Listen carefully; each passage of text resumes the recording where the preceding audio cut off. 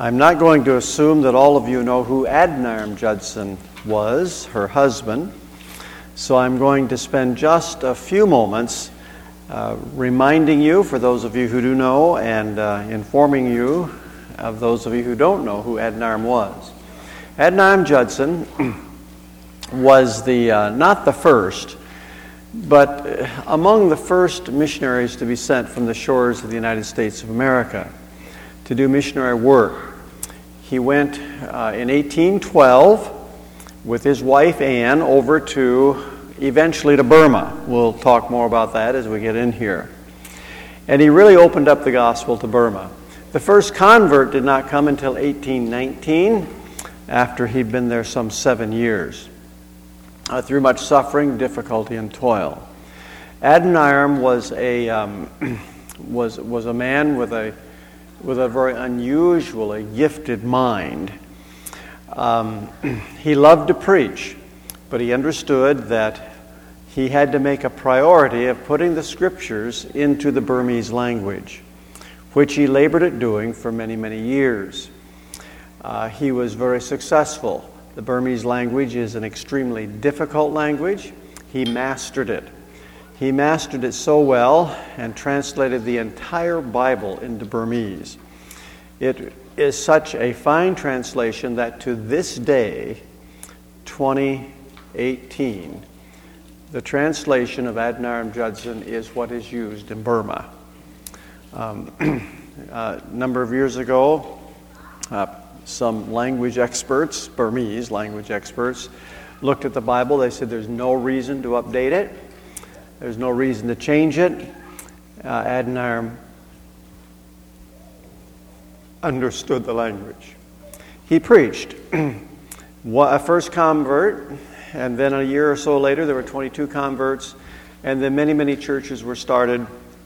He also ministered in other countries that were adjacent to Burma. He labored there for some 40 years, died while he was in Burma. Actually, he got very, very sick, and he went on a sea voyage, and then he died on the sea voyage, and he was buried at sea. So that's just a little snapshot of who Adoniram Judson was. Adoniram was married to Anne, as we'll talk about here in a moment. After Anne died, he married Sarah Boardman, whose husband had gone to Burma to be a missionary. Her husband died. Sarah died, and then he came back to the States, and he married a woman by the name of Emily Chubbuck, who was also known as Fanny Forrester. That was her pen name. And she survived him. After he died, she came back to the States, but the harsh climate over there shortened her life as well. So a great servant of the Lord, sent from the United States over to Burma eventually. Now, I'm going to be concentrating on Anne. I became interested in Anne as I was doing a biographical sketch and doing research on Adoniram. One cannot help but become interested in Anne if you read about Adoniram's life. And so I determined that, and I was asked actually for a family conference to do a biographical sketch on Anne Hasseltine, which I gladly did.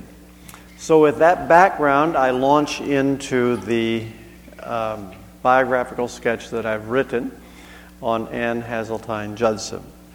It was the summer of 1810, and Anne Hasseltine, along with her mother, was serving a dinner to some pastors and young men who had become well known for their desire to be missionaries in the Far East. However, Anne, after being introduced to Adoniram Judson, was quite disappointed. He was known for his oratorical skills, but he hardly said a word when he was introduced and sitting at their table. And when he did speak, it was unintelligible. He seemed to lack wit and liveliness. And he stared at his plate the whole meal. She wondered how such a young man could be thought to be the one who had stirred hundreds of people to be involved in the cause of foreign missions. And besides, she thought he's too short, too slight, his nose far too prominent.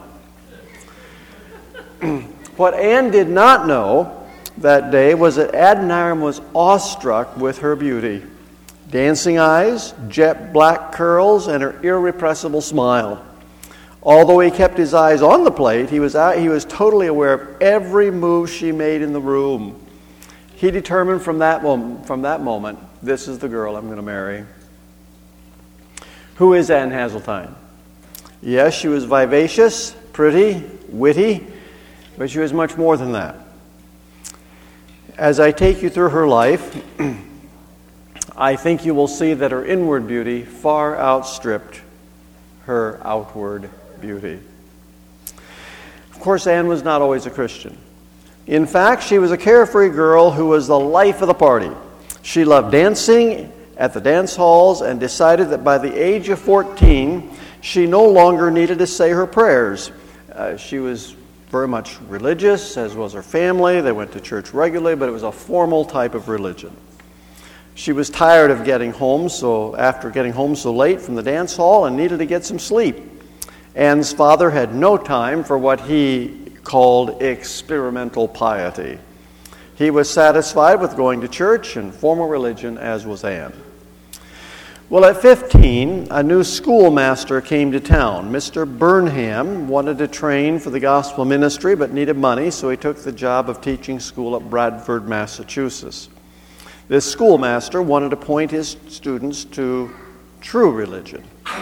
After his arrival one particular Sunday morning, Anne, after she had dressed for church, saw the book, Strictures on Moral Modern System Female Education by Hannah More on the table, written in 1800. And before church, she decided to take it up and read. She found this startling sentence: "She that liveth in pleasure is dead while she liveth." She quickly put the book down, but she could not get that phrase out of her mind. It convicted her.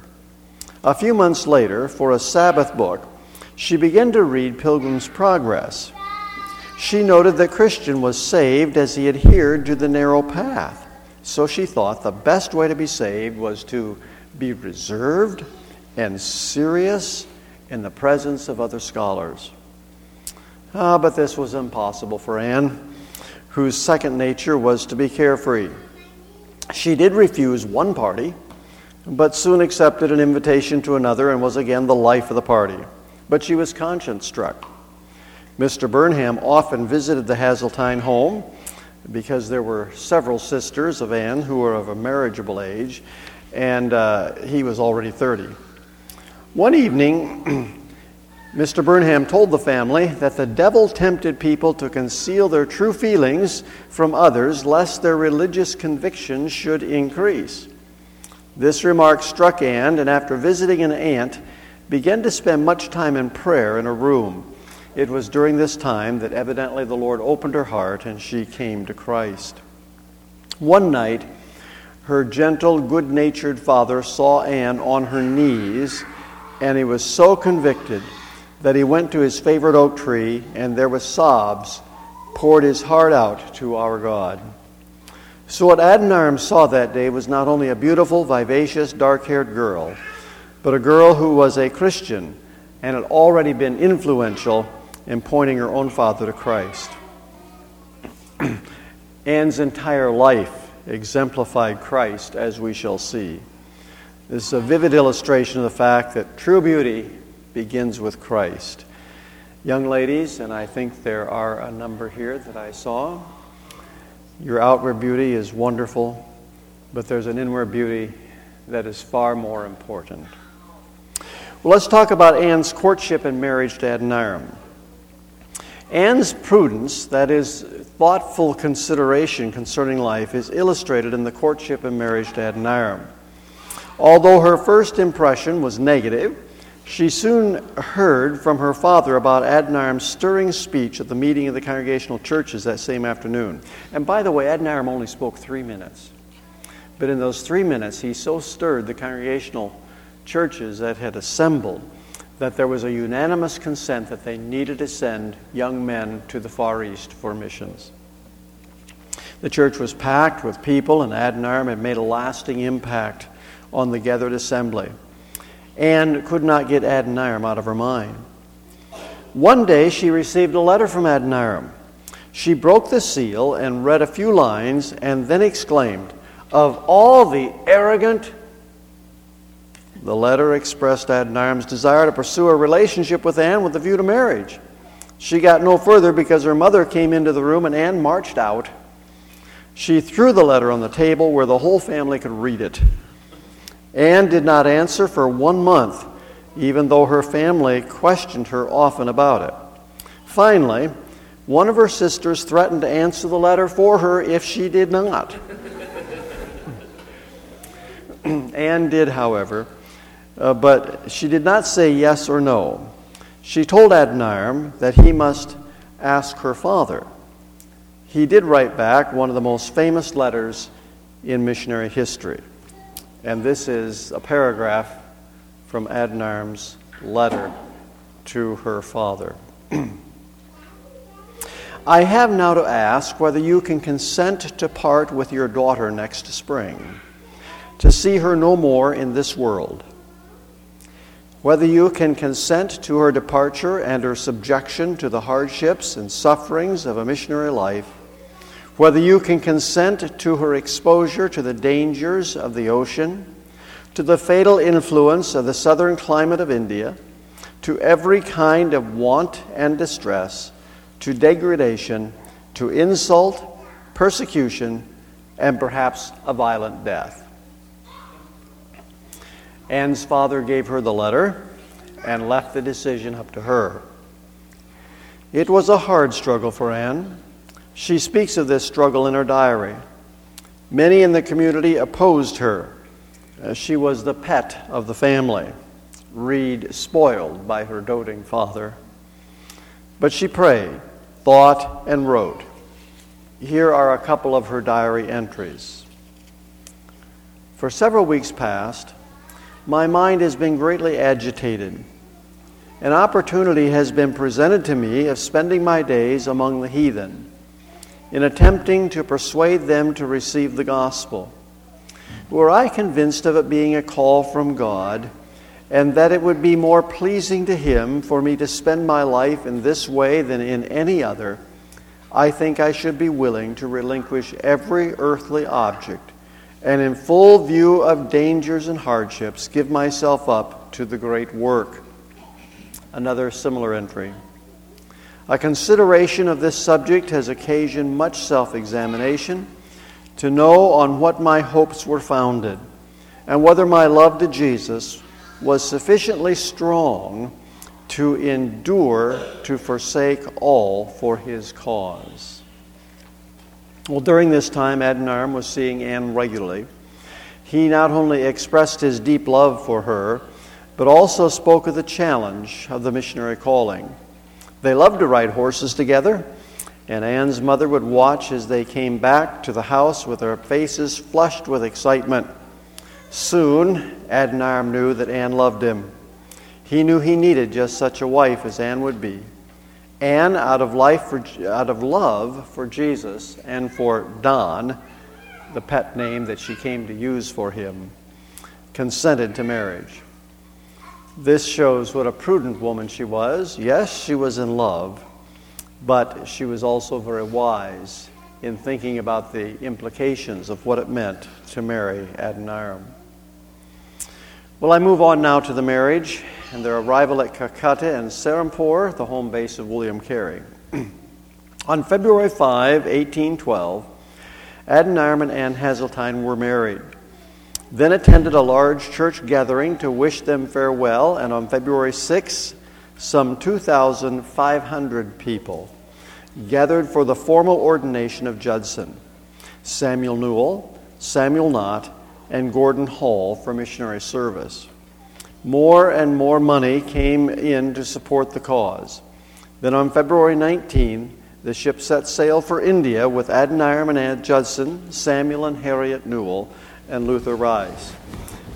Just one brief note, Harriet, who is the wife of Samuel Newell, was Anne's very best friend during all their teenage years. And they were very, very close. Harriet also struggled with whether or not to accept a proposal of marriage and go endure this kind of life. Harriet, however, was not like Anne physically. She was really quite a weak person and didn't have near the physical stamina and strength that Anne had. While traveling to India, the young couples realized they needed exercise. Can you guess how they exercised? You got it. Dancing. I suspect that Anne was the one who suggested this physical program of exercise. During the trip, Adoniram was studying the matter of baptism. His study began as he continued to translate the Greek New Testament into English. He noted the meaning of the word baptism and that no one in the New Testament had ever been baptized by sprinkling. He was worried by this, and so was Anne. Anne listened carefully to the arguments, and she too became convinced. After they arrived in India, they were baptized by Ward, who was the co-worker of William Carey of the Serampore Mission on September 6, 1812. This change of belief to be a Baptist was a heavy trial for Anne. She wrote, "It is extremely trying to reflect on the consequences of our becoming Baptists. We must be separated from our dear missionary associates and labor alone in some isolated spot. We must expect to be treated with contempt and to be cast off by many of our American friends, forfeit the character we have in our native land, and presently things are very trying to us and cause our hearts to bleed for anguish. We feel that we have no home in this world and no friends but each other. A renunciation of our former sentiments has caused us more pain than anything which ever happened to us through our lives." Well, while in Serampore, William Carey and all the rest of the missionaries with him advised the Judsons not to go to Burma. Before they left, Adoniram's desire was to go to Burma. He wanted to open up Burma. No one had been to Burma. The gospel wasn't being preached in Burma. And that was his dream. That was his goal. But now when they got there, they said, no, it's a very dangerous place, and you must not to go. Carey's son was there, Felix, and he was involved really in government activity, and he was only welcome because he actually married a Burmese woman. Well, after spending but a short time with William Carey at Serampore, orders came from the East India Company for all the American missionaries to leave. You see, England basically had the control and rule in India. And if you were going to remain in India or in those places, you had to have the blessing of the East India Company, which was the company that determined who could and who could not operate in British-controlled territory. Some of the missionary couples were separated. Eventually, they planned to be reunited on the Isle of France. Once Adoniram and Anne arrived, they learned, however, that Harriet Newell and her newborn baby had died of exposure during a storm at sea. They were stunned and now began to realize some of the cost of taking the gospel to the nations. Anne wrote in a letter home, "Have at last arrived in port, but oh, what news, what distressing news. Harriet is dead. Harriet, my dear friend, my earliest associate in the mission, is no more." After a short time, Samuel Newell decided to join his fellow Congregationalists and so took a ship to Ceylon. Luther Rice developed physical problems that took him back to the United States. In June of 1812, the Judsons decided to go to Madras. However, when they arrived, they found the attitude of the East India Company had hardened toward Americans, and so they were prevented from staying there. They were immediately reported to the police. They had to leave. The only ship available was going to Rangoon, that is Rangoon in Burma. Adoniram and Anne had come to think of Burma with horror. All advice was against going to Burma. Anne was now pregnant, and so this was further reason not to go to Burma. But both Anne and Adoniram committed themselves to God, and so decided to go to Burma. They knew that Felix Carey was in Rangoon, so they would have a place to stay. The baby would be born at sea, so they hired a strong European woman to prepare their room on the ship and to accompany them. However, when they boarded the ship, the woman suddenly died, and they had no time to hire another helper. A few days out to sea, Nancy had a miscarriage, and she herself became very, very weak. And once the ship came into calm water, thankfully, she was able to recover some of her health. Well, they arrived in Rangoon, and when the ship got there, Adoniram had often seen pictures and often imagined the beauty of the Shwa Dagan Pagoda. Perhaps you've seen pictures of that. It's the golden feet of Burma, and it is a magnificent structure. But he was so disappointed because what he saw was that, but then all around it just a bunch of huts where people lived in abject poverty. But the pagoda had relics in it, and supposedly had 8 hairs from the head of Buddha himself. No wonder it was venerated and so important. This was the Burma that needed the gospel. Well, once they arrived in Rangoon, they stayed with Felix Carey, the son of William. They studied the language, and both Adoniram and Anne became proficient in the language. The Burmese language, as I mentioned earlier, is very difficult to learn. There was no punctuation, and it seemed to have no grammatical structure. But in just 6 months, Adoniram was proficient enough in the language to approach the viceroy for permission to live in Rangoon. During this time, Anne had also been studying the language and was more proficient than Adoniram in actual day-to-day communication. She did not, however, have the hindrance of figuring out all the grammatical structure that he had. When Adoniram approached the viceroy, he took Anne with him. The ladies of the court were quite taken with Anne because they had never seen a white woman before. The viceroy, who Anne described as the most dreadful-looking human being that she had ever seen, was also curious about Anne. She took the opportunity boldly to ask if she could not be introduced to his wife. It was granted, and this was important. This was a very important friendship that resulted in much kindness from both the viceroy, both in Rangoon and later in Ava. It was Anne's diligence and aptness to learn the language that really created this friendship. While in Rangoon, Anne gave birth to Roger Williams Judson on September 11, 1815. But the little one died on May 4th, 1816. Both parents were heartbroken, but they were comforted by the viceroy's wife. Once she found out that the little one had died, she really sort of upbraided Anne and said, "Why didn't you let me know that this little one had died?"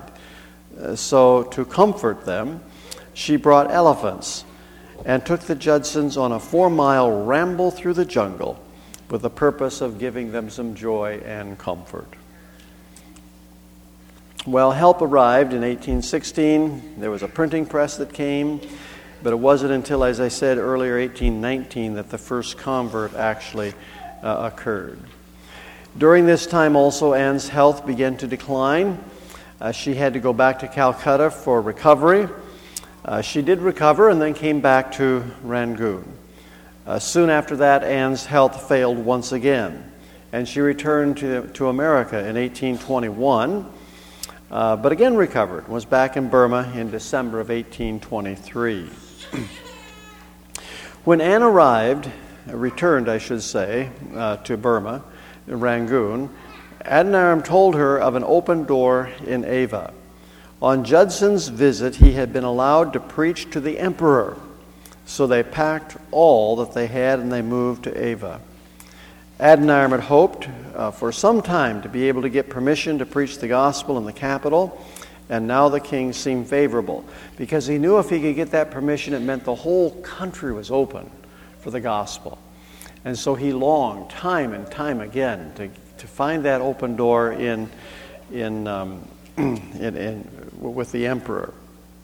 One of the reasons for the favor in Ava was that a doctor by the name of Jonathan Price, missionary doctor, had done successful cataract surgeries which pleased the king. So immediately they moved. Once they arrived, however, they soon befriended a wealthy gentleman, Henry Gauger, who acted as their banker. They also knew another British man in Ava by the name of Rogers. However, when they reached Ava, they found out that Price had fallen out of favor with the emperor. In addition to that, war was now looming on the horizon with England. All the British men were under suspicion, and Adoniram was linked with them. All the men were considered spies. Soon all 4 of the men were arrested.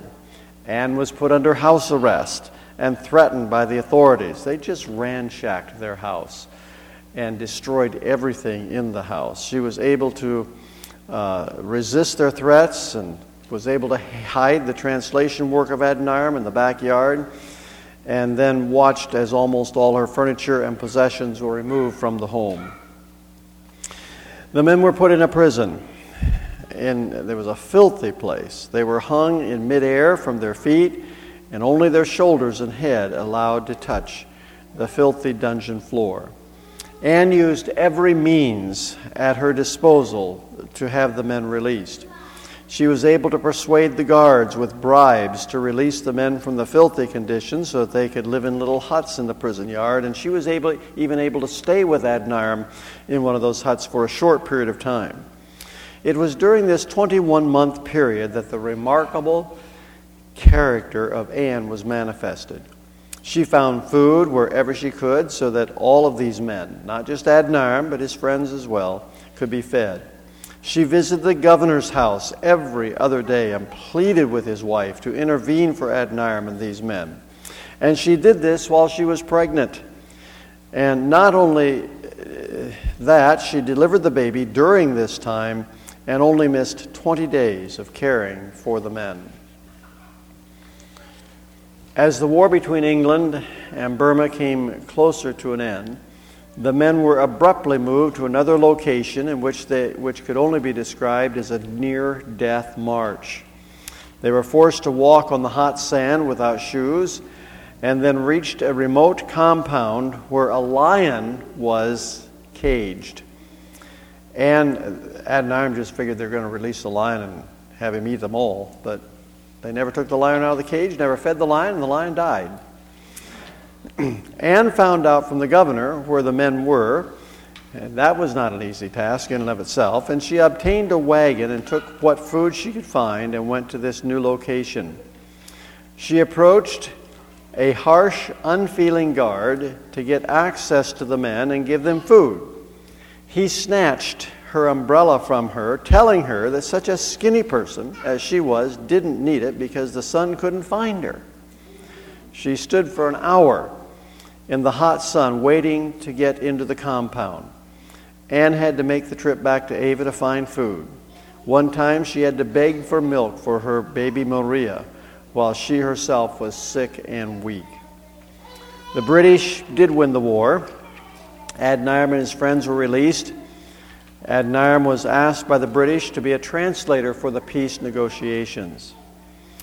Word of Anne's heroic efforts reached the British military, and when the peace negotiations were finalized, the British had the Burmese officials to a state dinner, and Anne was given the place of the highest honor. Some of the cruel Burmese cringed as they knew that one bad word from her would mean a death sentence.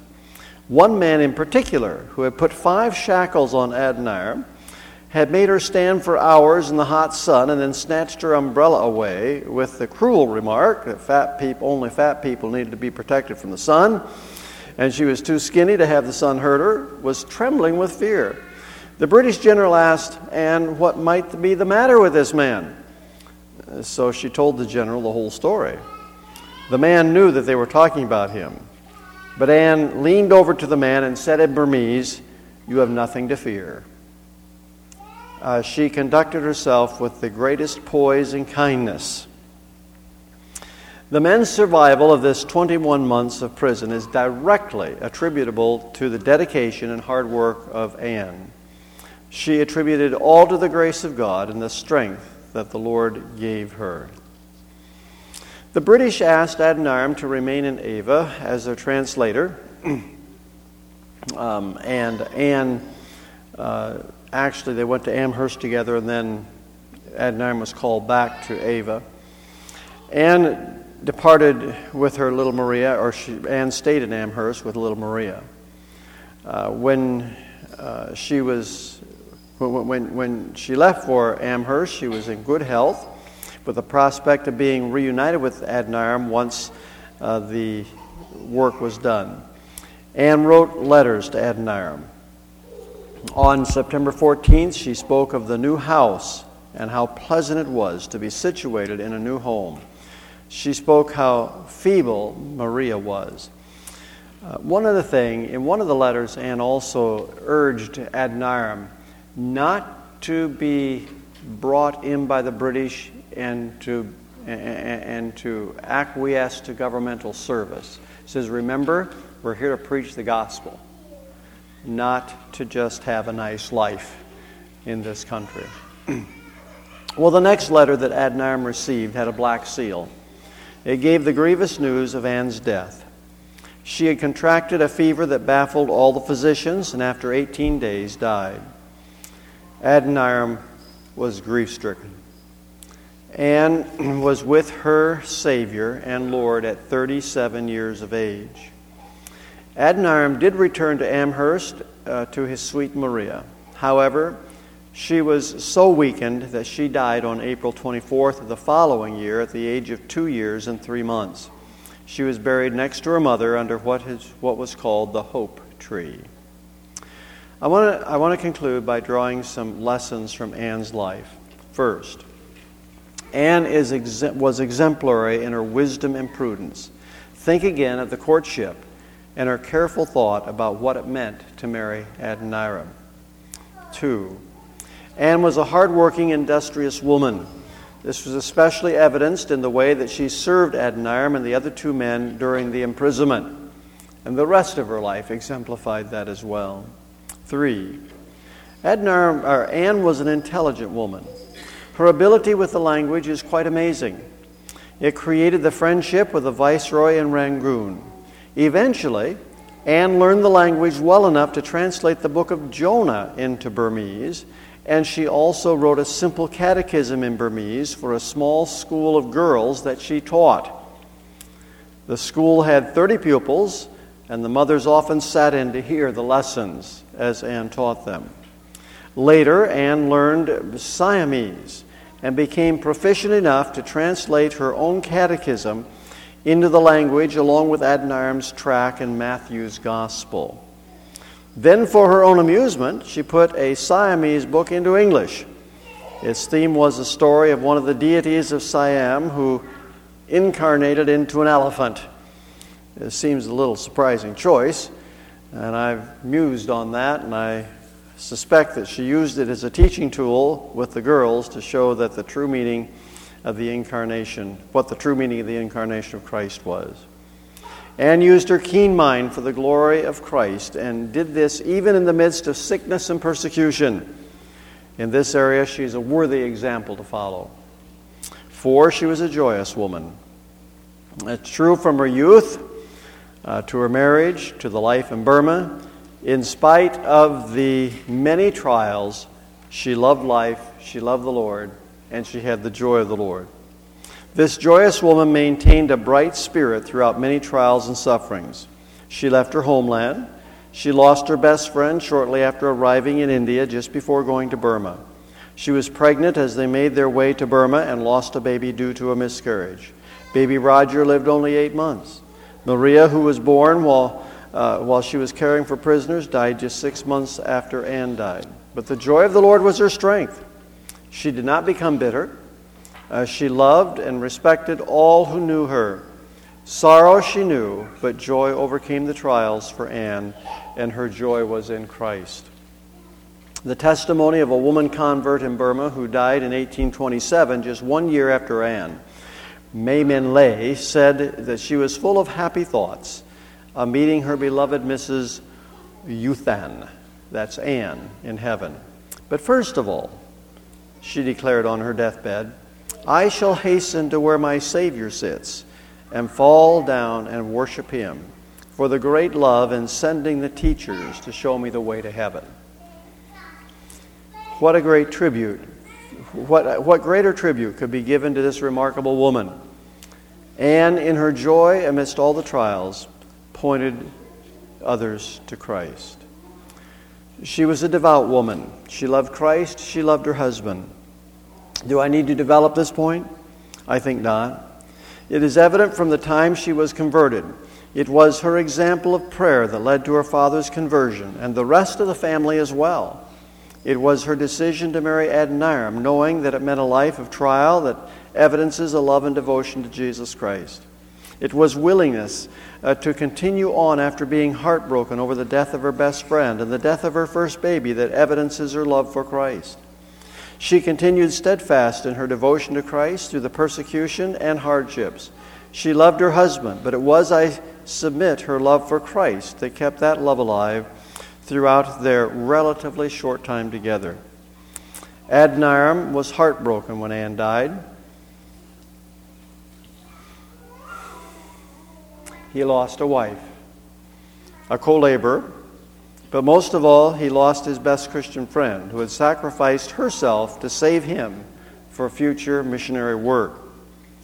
Anne Hasseltine Judson was made a truly remarkable woman by the grace of God. Her life shows all what a woman committed to Christ may accomplish for the glory of God. Her life is especially a challenge to all young ladies to do as Paul pleads in Romans 12:1 and 2. I appeal to you, therefore, brothers, by the mercies of God, to present your bodies as a living sacrifice, holy and acceptable to God, which is your spiritual service. Do not be conformed to this world, but be transformed by the renewal of your mind, that by testing you may discern what is the will of God and what is a good and acceptable and perfect. And so a life to the glory of God. Anne Hasseltine.